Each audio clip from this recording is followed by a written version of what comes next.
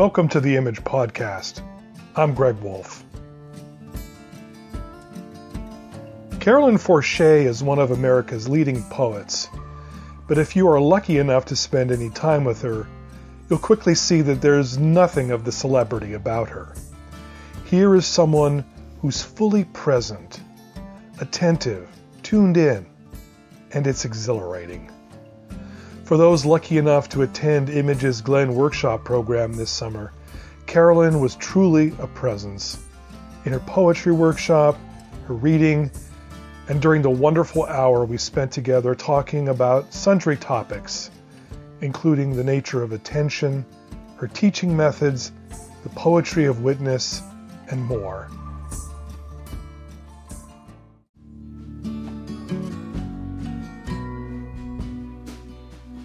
Carolyn is a longtime friend of Image, serving as one of our editorial advisory board members and as an exemplar of how to produce exquisite work that lives at the intersection of art, faith, and mystery.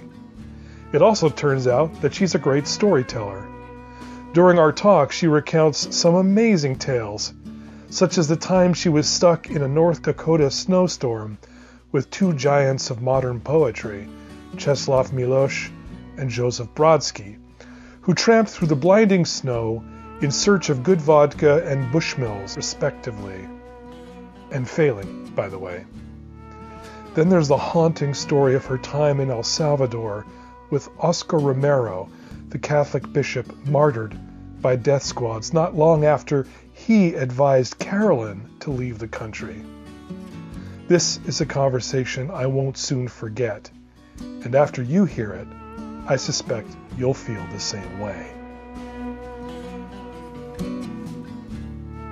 Carolyn Forché, welcome to the Image Podcast. Thank you.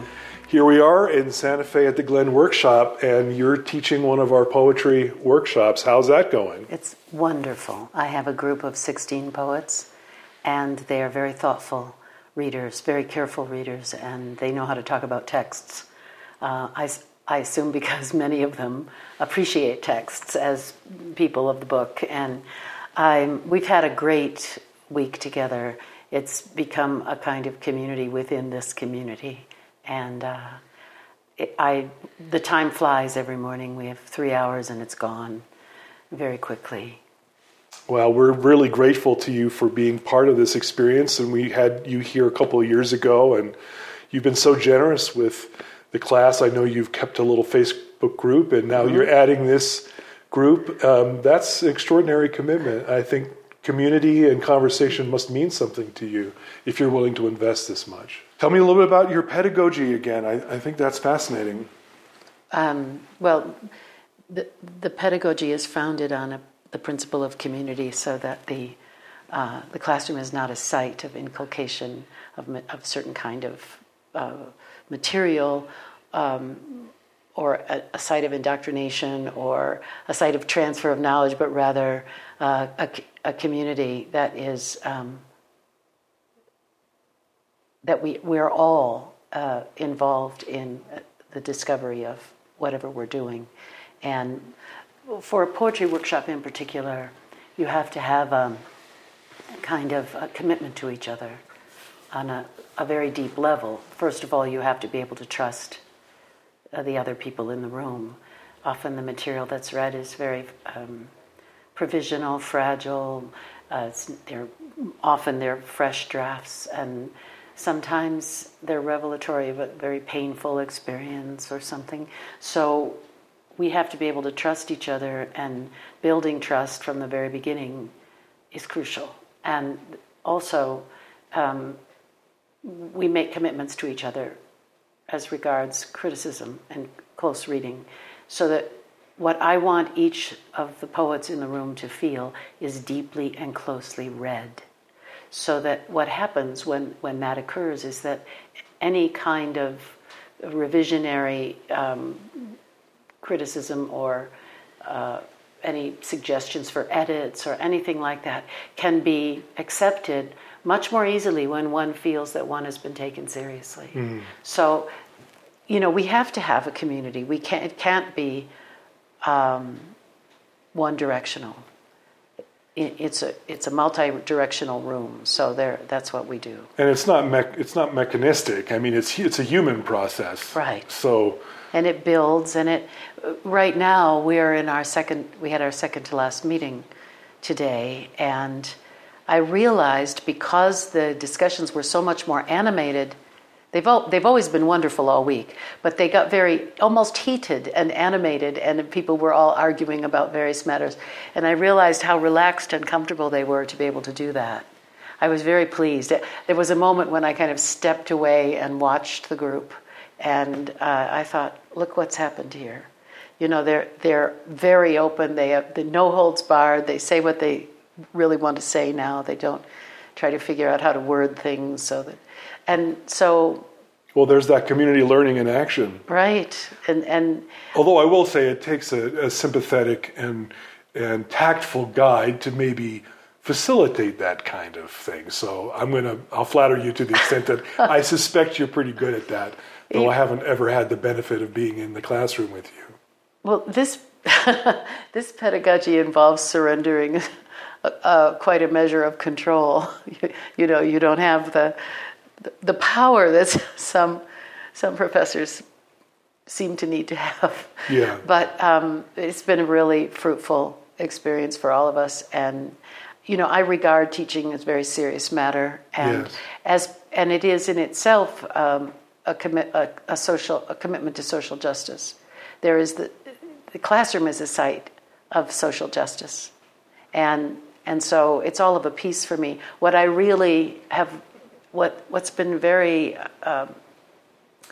gratifying in my life are all the moments when I can live my conscience and I can work in the world in a way that is in accord with my social commitments, my political commitments, my spiritual commitments. I'm most at ease when there's very little contradiction.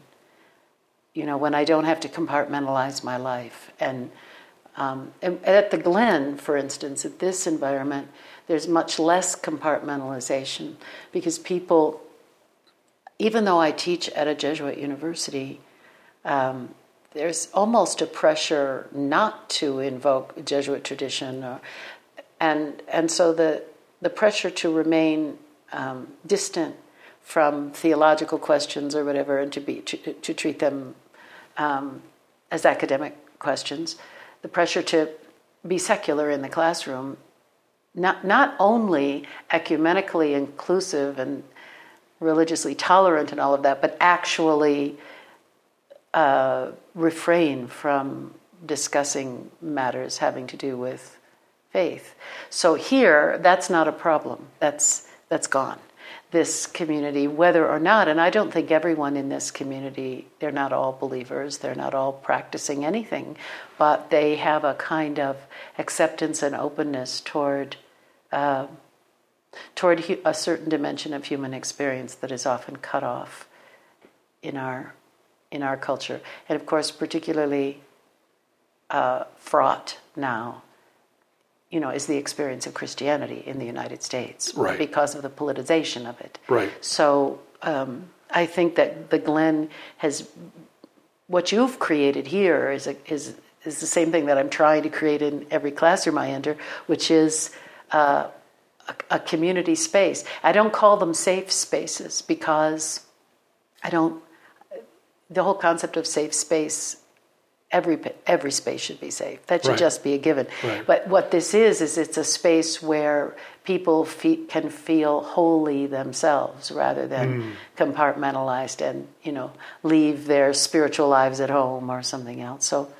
So I'm in.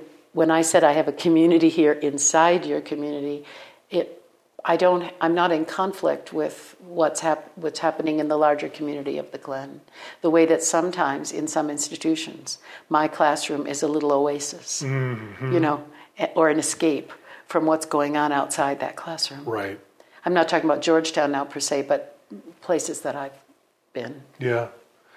Well, again, I honestly don't mean this as flattery, but I think one of the things that has always struck me about you is how excuse me, how present you are.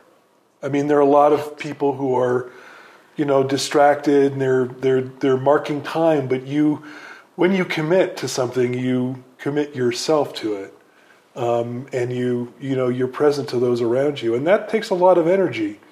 And for someone who's had some literary success, and a lot of people coast, and so I hope you'll forgive me if I just say something nice about you.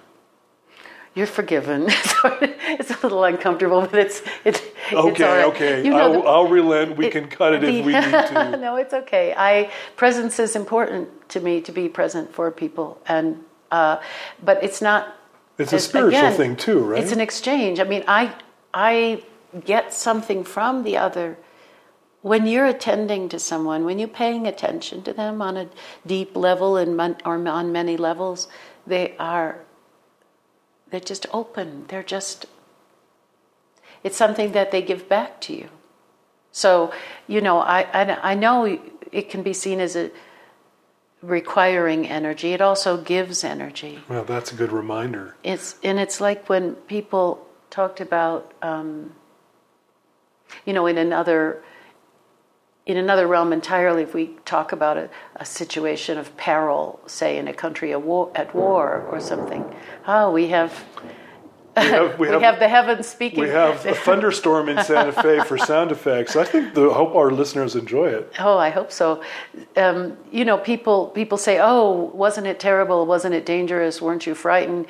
And also imagining that everyone I would encounter would be somehow frightening. And I say, I've met the most radiant souls in environments like that.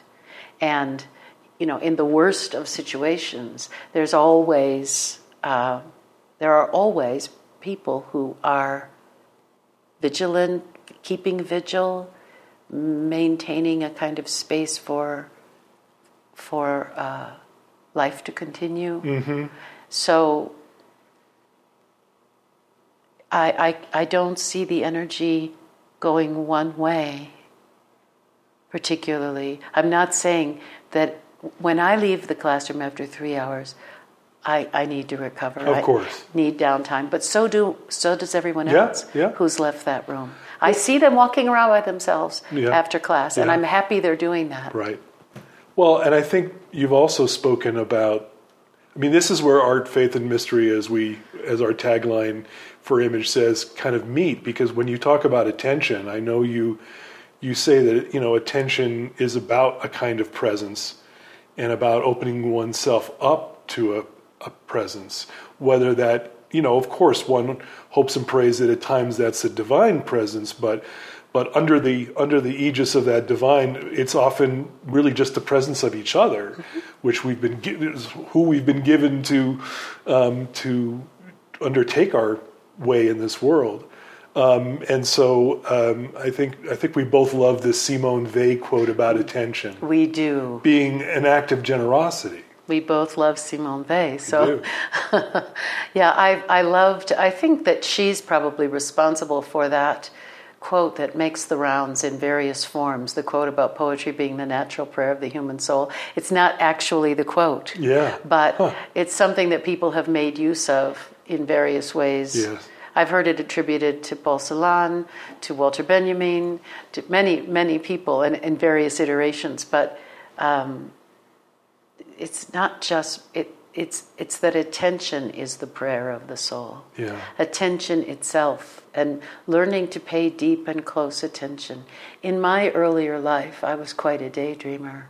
And I'm not saying I've really entirely stopped that, but I could drift off and get distracted in the midst of anything. And I had to learn not to do that when I was with people who needed my presence. So, and that meant motherhood.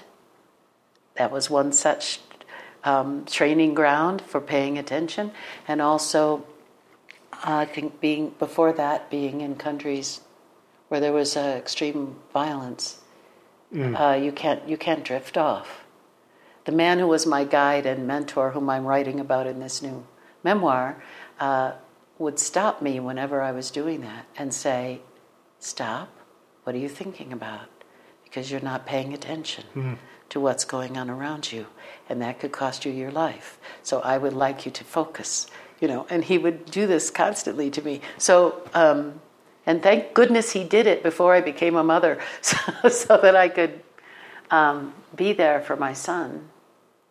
Yeah, a friend of mine once, we were talking about this very same subject in relation to children, and he said, think about this. How many times when your child was trying to ask you a question or was bugging you for something and you're reading the paper, how many times did they take your chin in their fingers and literally swivel your head toward them, right? Because they needed that face-to-face. They needed that immediate presence, and you were so reluctant, they had to actually swivel you around to do it. They will take your face in their hands, and they will move you to position and look in your eyes with their eyes, and they'll get your attention one way or another. And so in terms of the poetry workshop here, I think that's also been part of our reading experience, was to attend to each other's work and to pay attention to that. And as a teacher, that also means paying attention to the room, noticing when someone's tearing up or when another person is stewing about something, or you have to know what's going on at all times in the room, and you have to be able to preempt crises. And in a poetry workshop, you get everything. It's very deeply personal. It's a kind of course that isn't like other courses in the university, because the students actually get to know one another quite well. And say in another kind of course, they might not at all. They might not even know each other's names. They're focused on the professor. So, because they reveal so much of themselves, it's a different kind of environment. And, there can be emotional crises in the room. And it's always been an uncomfortable dimension of my work in the university, because I'm not trained to respond to psychological crises, but it seems somewhat insufficient to just direct them to the clinic or something, Right. So you have to be somewhere in the middle, and so I just offer a human response rather than a professional one. Right.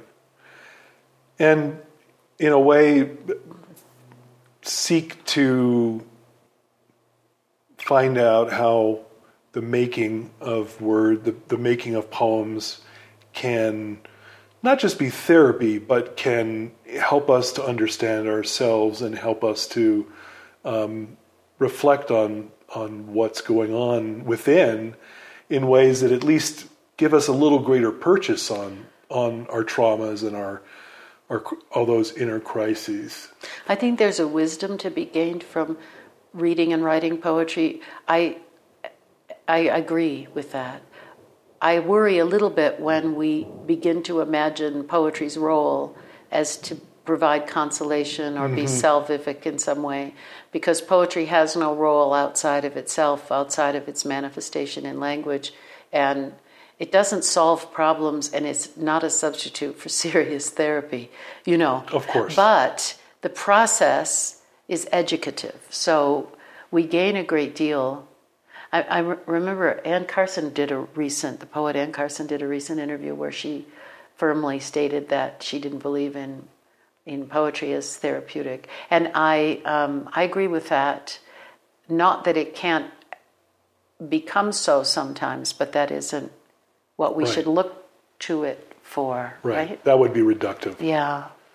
Well, okay, so let me see if I can spin this a little bit differently, but maintain some thread. So if poetry involves a certain discipline of attention, it is about the poet asking the reader, but also herself, to be able to maintain a gaze on something that can be difficult, can be something that one wants to turn away from. I always think of that great quote from the Japanese film director Kurosawa, who said something like, "The artist is the one who does not look away." And to me, you have been associated with this phrase and with this reality of the poetry of witness for a long time. I don't know if you coined it or just your championing of that dimension of poetry just associated you with it in a lot of people's minds. You've edited a couple anthologies along those lines. It's been a very important part of your life in terms of social justice and awareness of the political. So surely that kind of poetry is about, urgently inviting others to attend to injustice, to things that need and deserve a response. Well, please nuance that in whatever way does it properly. But the history of that phrase, I first wrote that phrase in an essay that was published in American Poetry Review in 1981. It was something I came up with to name a space that I was trying to imagine between the domestic sphere of the hearth and the personal life and the institutions of the state. And this was a space that I think was envisioned at the founding of our country when a very strong role was declared for the press and for debate and for the public houses and for the public sphere. That public sphere has shrunk in our country, and to the point where now the press is under threat in a way that I hadn't seen it in the past. So I called it Poetry of Witness because I was reading a great deal about and working with Holocaust scholars at the time. And because I was interested in the writings that had been made in the aftermath of the Holocaust by survivors.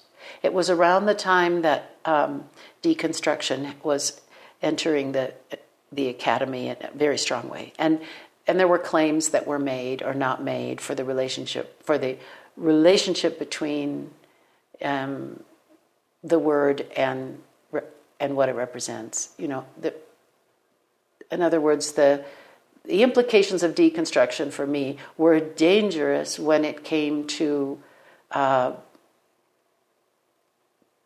writings in the aftermath of extremity. Right. And the way that representation was being thought about at that time inspired me to be very skeptical. Yes. And it was before Derrida made his ethical turn. This was a small period of time in the late 70s, early 80s. And as you know, I worked a great deal with Terence Dupre, and he had written The Survivor and Anatomy of Life in the Death Camps, and he included in The Survivor some meditations on poets. He referred to poets. He referred to Anna Akhmatova and others. And I gave him a lot of poets in translation who had endured or suffered military occupation, warfare, house arrest, forced exile, extreme forms of censorship, torture, imprisonment, and so on. And as I shared this work with him and he became interested in it, I realized that most poets of the 20th century, and now I realize subsequent centuries as well, had suffered those experiences. So because there was a proscription in the United States against writing political poetry, and that was vaguely defined, vaguely understood, I began to realize that what it really meant was anything identified as oppositional. But certain material having to do with certain situations, for example, El Salvador in the time of the death squads, was not supposed to be written in poetic art. It was not supposed to enter into it. And I wondered why, and I wondered what other poets had done. And that's what gave rise to this, constant collecting of work and amassing this work that was specifically chosen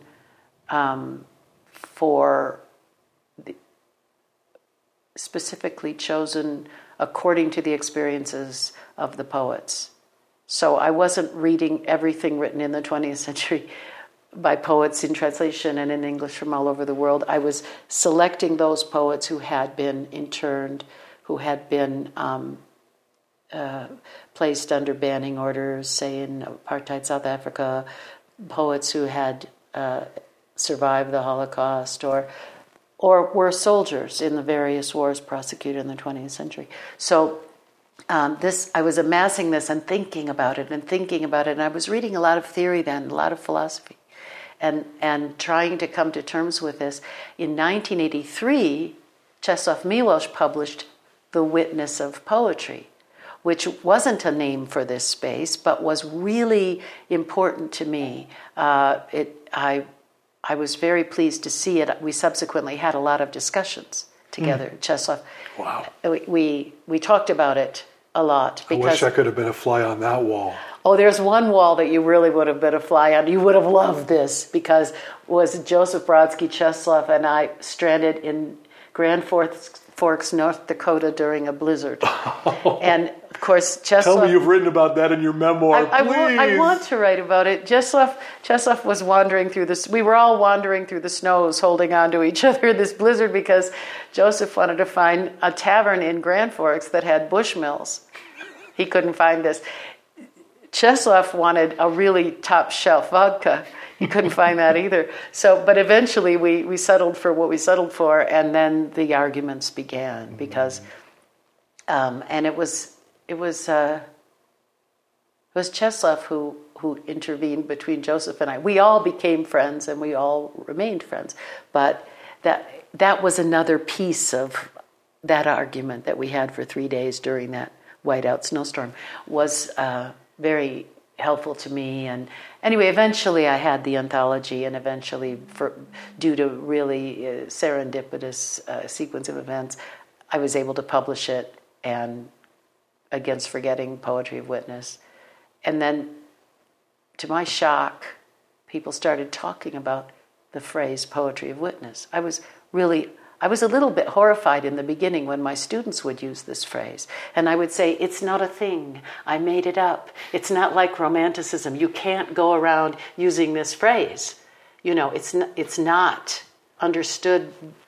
It's not part of the literary lexicon. This is not a literary term.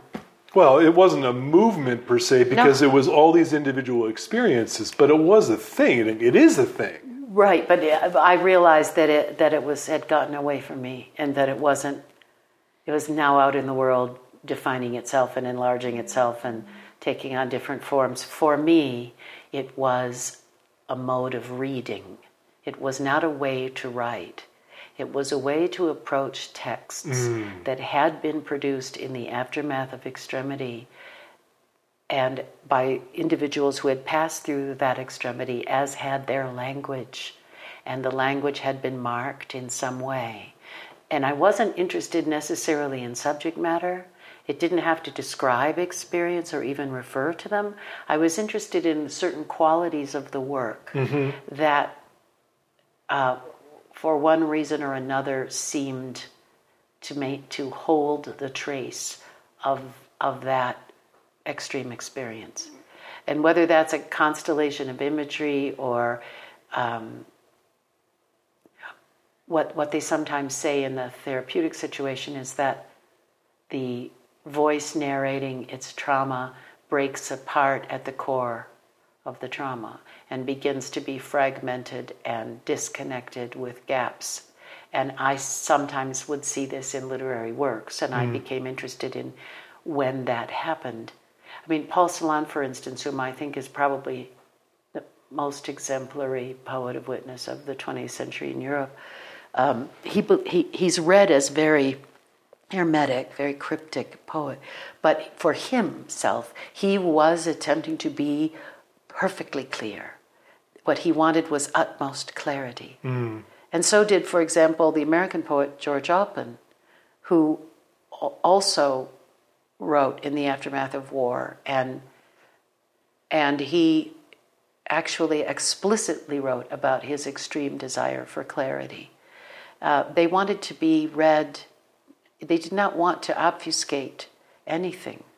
Then there were poets who you could tell what had happened to them because of the way the temporal dimension of the work. For example, Najim Hikmet, who spent half of his adult life in Turkish prison for political reasons, in a poem he'll have something like, he'll watch the ice slip from the jug of water as it melts in the spring. So a person who has time to watch the ice move down the jug, that's an image from an incarcerated imagination.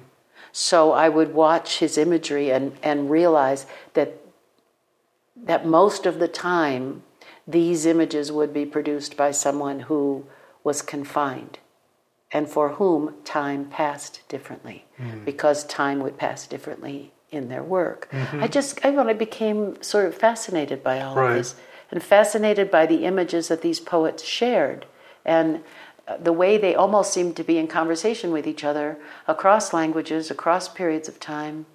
And, it just filled my house. I had poets everywhere, stacks of these things, before, against forgetting the final selection was made. And now some people use this as a phrase for writing about something, like writing about the Iraq War, and that's poetry of witness. For me, it was a mode of reading and deepening the reading and reading for this dimension in the language. And that's all. I don't make any great claims for, a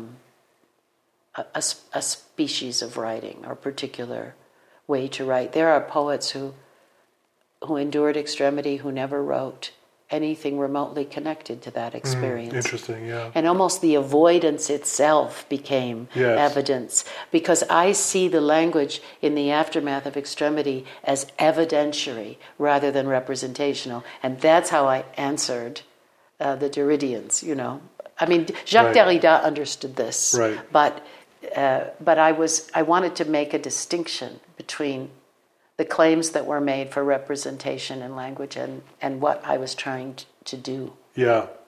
Well, there was really that crisis. I mean, if everything deconstructs, can we even maintain fundamental concepts like justice?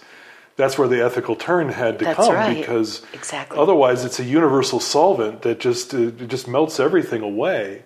So what was it that initially, I know you were in El Salvador. Yeah. I don't know what came first, the travel to experience places where there was a palpable evidence of extremity, or your interest in that led you, but you began early going to other places and seem to have had a gift for it, because you've gone all over the world, and it seems to have been a consistent pattern that travel and firsthand experience seems important.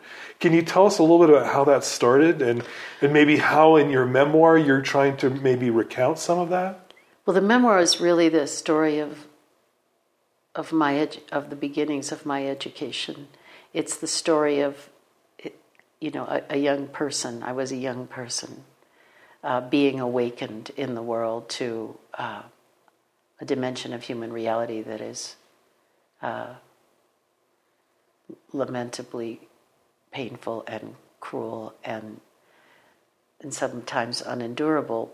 How it started for me was that I had difficulty after my first book was published, and I began translating. With my college command of Spanish, I was friends with a woman whose mother was a poet, and I started translating her mother's poetry because it had never been translated into English before, and it had been translated into a number of other languages. And I went to Spain and lived with that family for the summer and worked with her mother, and this was Claribel Alegría. And she had grown up in El Salvador. She was born in Nicaragua. And I returned to my teaching job in California and was visited by a family member of hers whose idea it was to bring a poet to El Salvador and show the poet what was going on. Mm-hmm. And then when the war came, the poet would be able to talk about it in the United States. It had to be this U.S. American poet. So that's what my memoir is about. It's about saying yes to that invitation. I didn't go there believing that I was traveling to a country at war. And in fact, I'm not sure I'm very clear anymore about when wars begin or when they end. Interesting. Really. I think that there was already, the war had begun. It just wasn't, it wasn't open armed conflict in the traditional sense one understands, either asymmetrical guerrilla warfare or conventional warfare. But it was the time of the death squads, and it was a country at peace that no one had really ever heard of, and the only way I knew about it was through Claudia Bell's poetry and her stories. But I didn't believe I was going into a war zone. And as happens in these situations, things can accelerate quite rapidly. Right. And as the death squads became more and more active and the situation became more and more dangerous, I became slowly accustomed to that, and I traveled back and forth a bit, but I wanted to be there, and I was committed. And I also discovered there a new kind of, I want to say, the Liberation Church. People who were committed to the poor, people who elected their preferential option for the poor, which means you don't just work on behalf of the poor, you share their fate. So this was Monsignor Romero and a number of priests and nuns and friends and various people, and they were wonderful souls, wonderful people, and I felt awake and alive with them, and so that was part of the reason why I couldn't leave it alone. And it was Monsignor Romero who urged me when I did leave to leave when I did. And of course I spent my last time with him trying to persuade him to leave, and I was unsuccessful, and that was a week before his murder, and that's always haunted me. But he said something important. He said,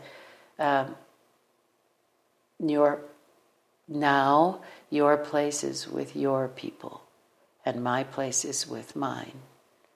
And I never conceived of Americans as a people, or that I had a people, not in that way. But I realized that I had to come back here, and I had no idea how I was going to do what he was hoping I would do, and what my mentor was hoping I would do, which was to speak about conditions in El Salvador in some public way.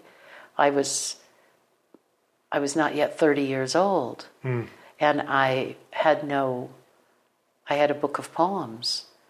I had no public role. I had no opportunity to have one. So that was also mysterious, how it began to be possible. So that whole episode was, in large part, a kind of awakening for you. You're saying you didn't go down kind of knowing what you would do, and the experience. I knew so little. And so the church, liberation theology. I mean, soon to be Saint Oscar Romero, right? Yeah, it's an amazing story. Wow. So it was a moment in time, and no, I didn't have any idea when I went what was going to happen. I was told that I would improve my Spanish, meet other poets, some of whom I might also want to translate, and that I would work in a rural hospital, and I would have various people I would be passed among to learn about the country. And then I would understand the conditions that were giving rise to what they felt would inevitably be some kind of political violence and possibly war. So I didn't know. I was a young woman educated in the United States. I was not educated in matters regarding my country's foreign policies. I was not educated very much regarding my country's actions in other countries during especially the latter half of the 20th century. So I would say that even though I had a college degree and even a master's degree, I was ignorant, terribly ignorant.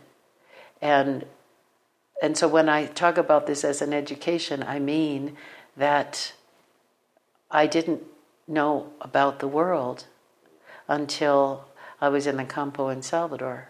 And I was educated by people who had nothing, quite literally nothing. And they had no material possessions. Right. And they had no resources. But what they had was a wealth of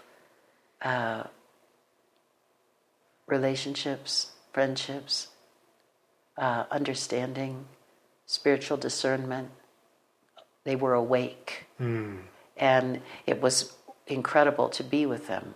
And so there's that. So the memoir tells, I hope it opens up that story.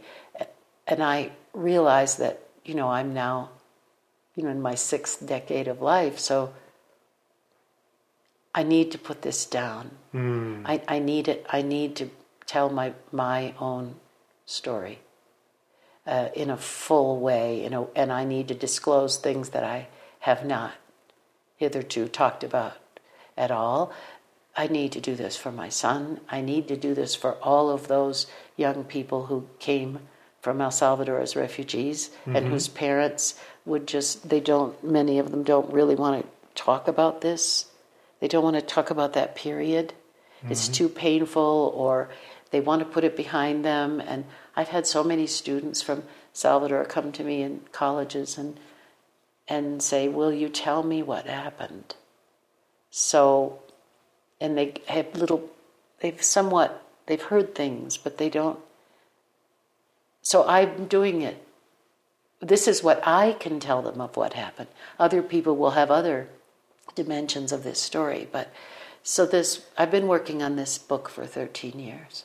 Partly because I had never written a book-length work of prose before. Right. And what I, as a poet, was unfamiliar with was the whole process of structuring a book-length work of prose. And just learning what I was doing. And I learned it as I went along. So I have another whole book in remnants and fragments and things that I've had to discard from this one. And realize this is the story, not all this other stuff. For a long time, I had first 5 chapters that I had to discard completely. Right. Because the story began on page 79, you know, and you can't have your story begin on page 79. Right. But you have to write your way to that point. You have to write it in order to understand where your story begins and what it is you're really writing about in this particular work. Right. And that's what this memoir has taught me. And I hope it will be all right. I'm almost finished. I have only paragraphs left to complete. Wonderful. Yeah. A few little stones set into the bridge and I'll be ready to cross the river. So just to go back to that period briefly one more time. So clearly there was a political awakening, and there was also like a theological or spiritual awakening. I mean, again, I think you were raised Catholic, right? So it wasn't like these things were utterly foreign to you, but they probably suddenly became a lot more real and profound for you. I mean, you've never made a secret of your Catholic identity. No. You're teaching at a Jesuit university, but you speak in a public voice that doesn't rely on ecclesiastical language to be able to speak to people, but that's where some of your deepest inspiration comes from. Well, I was educated by Dominicans for 12 years. And that's the Thomas Aquinas gang there. That's right. They're fierce. And so I was raised in a pre-ecumenical Catholicism, and that meant we lived the liturgical year, and that meant all of the liturgy was in Latin, and it was a fairly conservative church that I was brought up in, including locally my parish, was presided over by a very conservative Monsignor. And I had that background, and I was quite disaffected with the church during my teenage years and during my young womanhood, when I was a young adult in my 20s. I was no longer a practicing Catholic. I was culturally Catholic, and I knew that I was. It was some of it was intellectual, some of it was philosophical, and some of it was. It felt dead. It felt people were going by rote to church, and they were singing these songs with guitars, and they were leaving, and there was so much injustice all around us, including where I grew up, which was in the Detroit area, profound racial injustice. And so what did this all mean? You know, we go and we sing these songs, and we receive the Eucharist, and it doesn't connect to anything else in our lives. So, and we dress up, and we go to church, and I couldn't do it anymore. And in El Salvador, I saw people who had nothing, who would have Mass on a rock in the middle of a field, and who were willing to die for each other, and did. And that wasn't something I'd ever seen before. And they were, they lived they lived their faith not only within themselves, but within their communities, and there was no ostentation, intellectual or otherwise. So it was utterly new for me. My mentor was not a believer.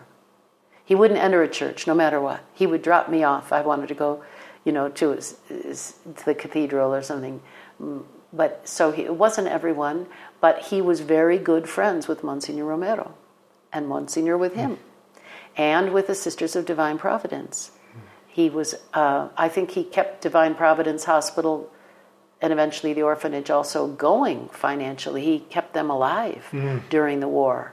And so he had so many priest friends and friends who were Salvadoran nuns, and for someone who has nothing to do with it and wants nothing to do with it. And he would never tell me why. I mean, he would never tell me, why do you worry so much about these priests and nuns when you're an atheist, What do you care? And he wouldn't answer.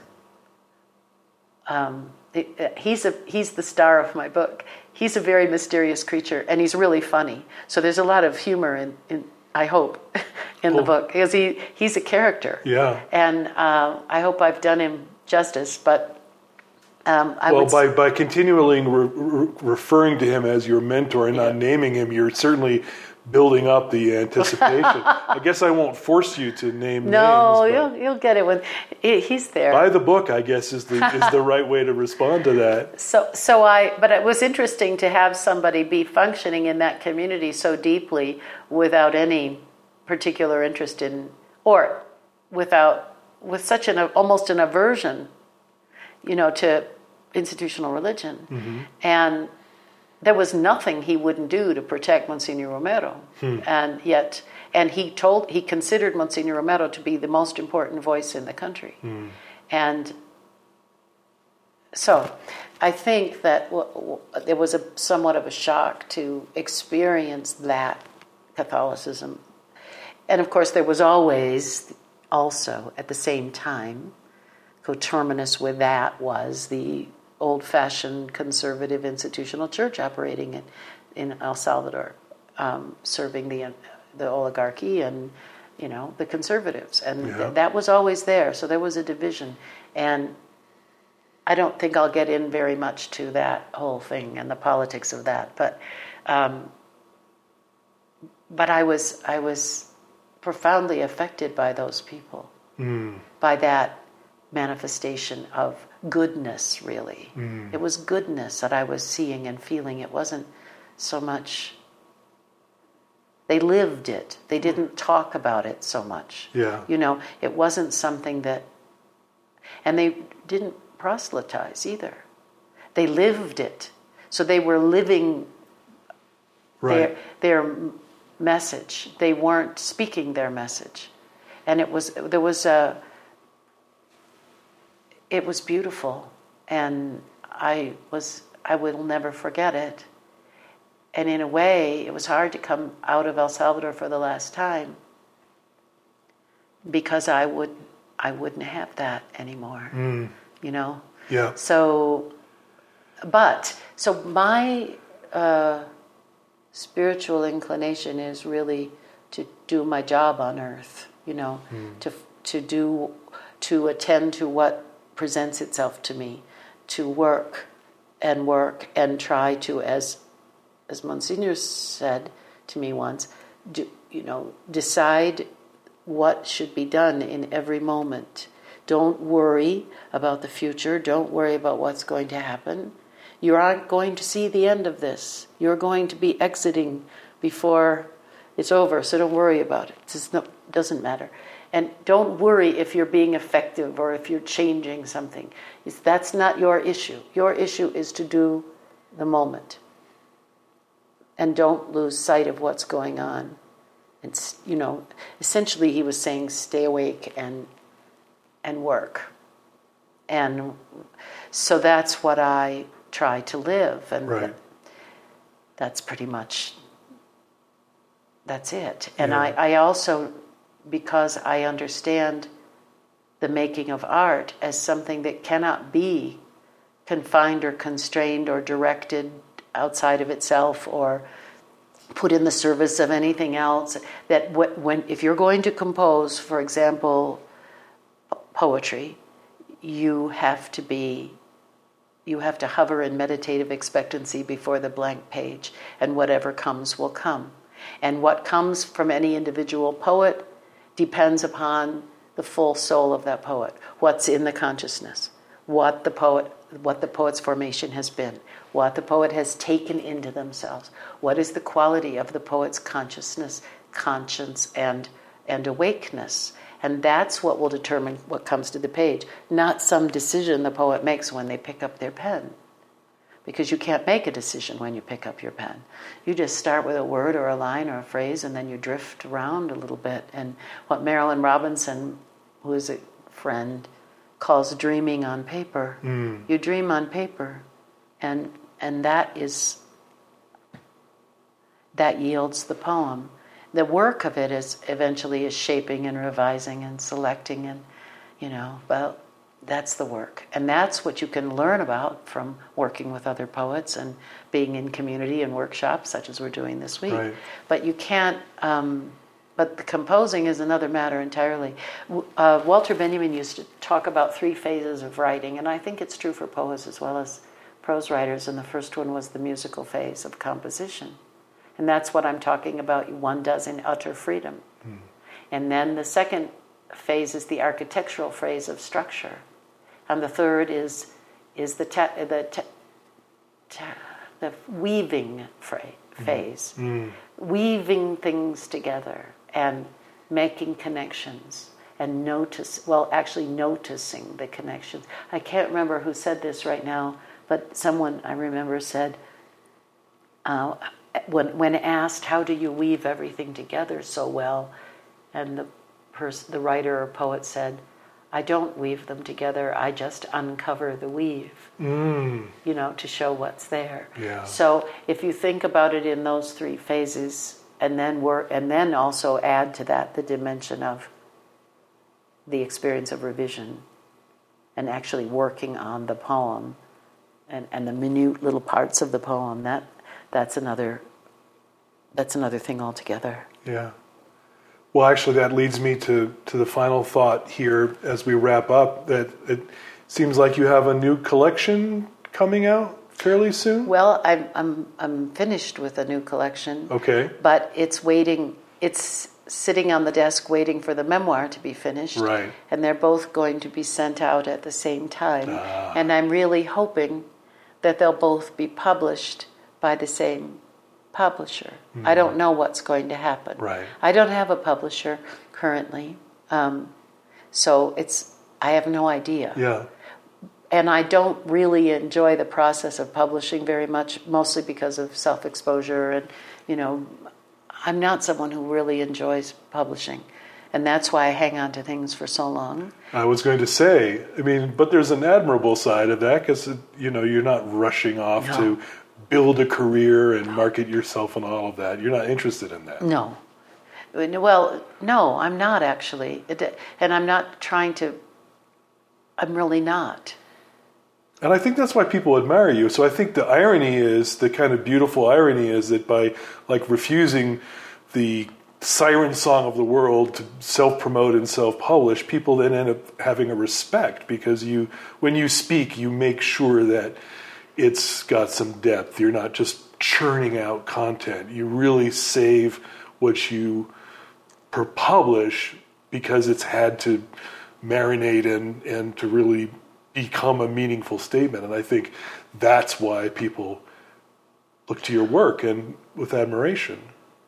But I want to say that I'm not disparaging all of that business, people Right. who actually really, try to publish often and try to get their work out into the world. It's very difficult to be an artist or a poet or a writer now, and in some ways, for many people, it requires that kind of that work to put things out into Sure. the world. Sure. I think I'm sort of aberrational, and maybe some of it is psychological for me. That they're hence less noble than you're characterizing it. But it's more self-consciousness that I have. Well, but it's I not. may be imposing some of my own. I'm a kind of less is more guy. I tend to think, I just feel like give it more time, it'll have more weight. Right. Right? And then people will really feel that they're rewarded by the weight and by the engagement with the work. Right. I agree. I agree with that. But I do understand that it's very hard for a lot of young poets and artists, and especially young people now. They're trying to make their way. They're making their way, and there's very little...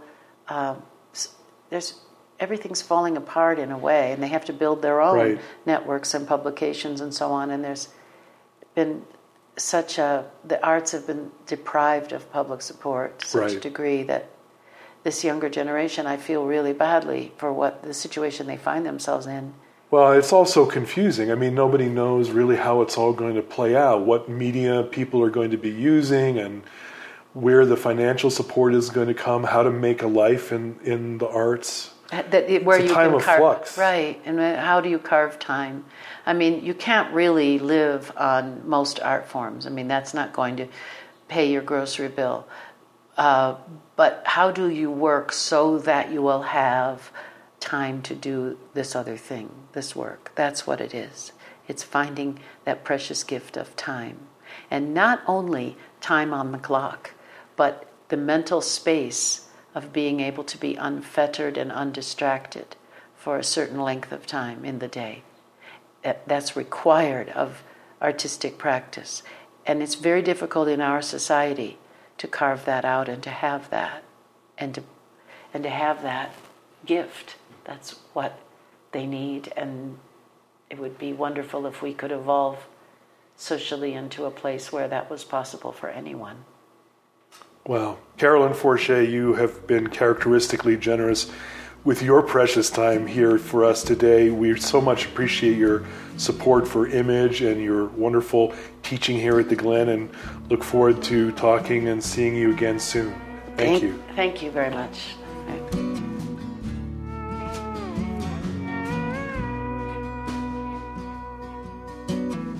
If you'd like to learn more about how to spend a week in Santa Fe, New Mexico, in workshops and seminars with the likes of Carolyn Forché, check out the Glen Workshop page on the Image website, or just type into your browser glenworkshop.com. You can sign up there for an email notification of when next year's Glen faculty lineup and registration will go live on our site later this fall. Thanks for listening to the Image Podcast. I'm Greg Wolf.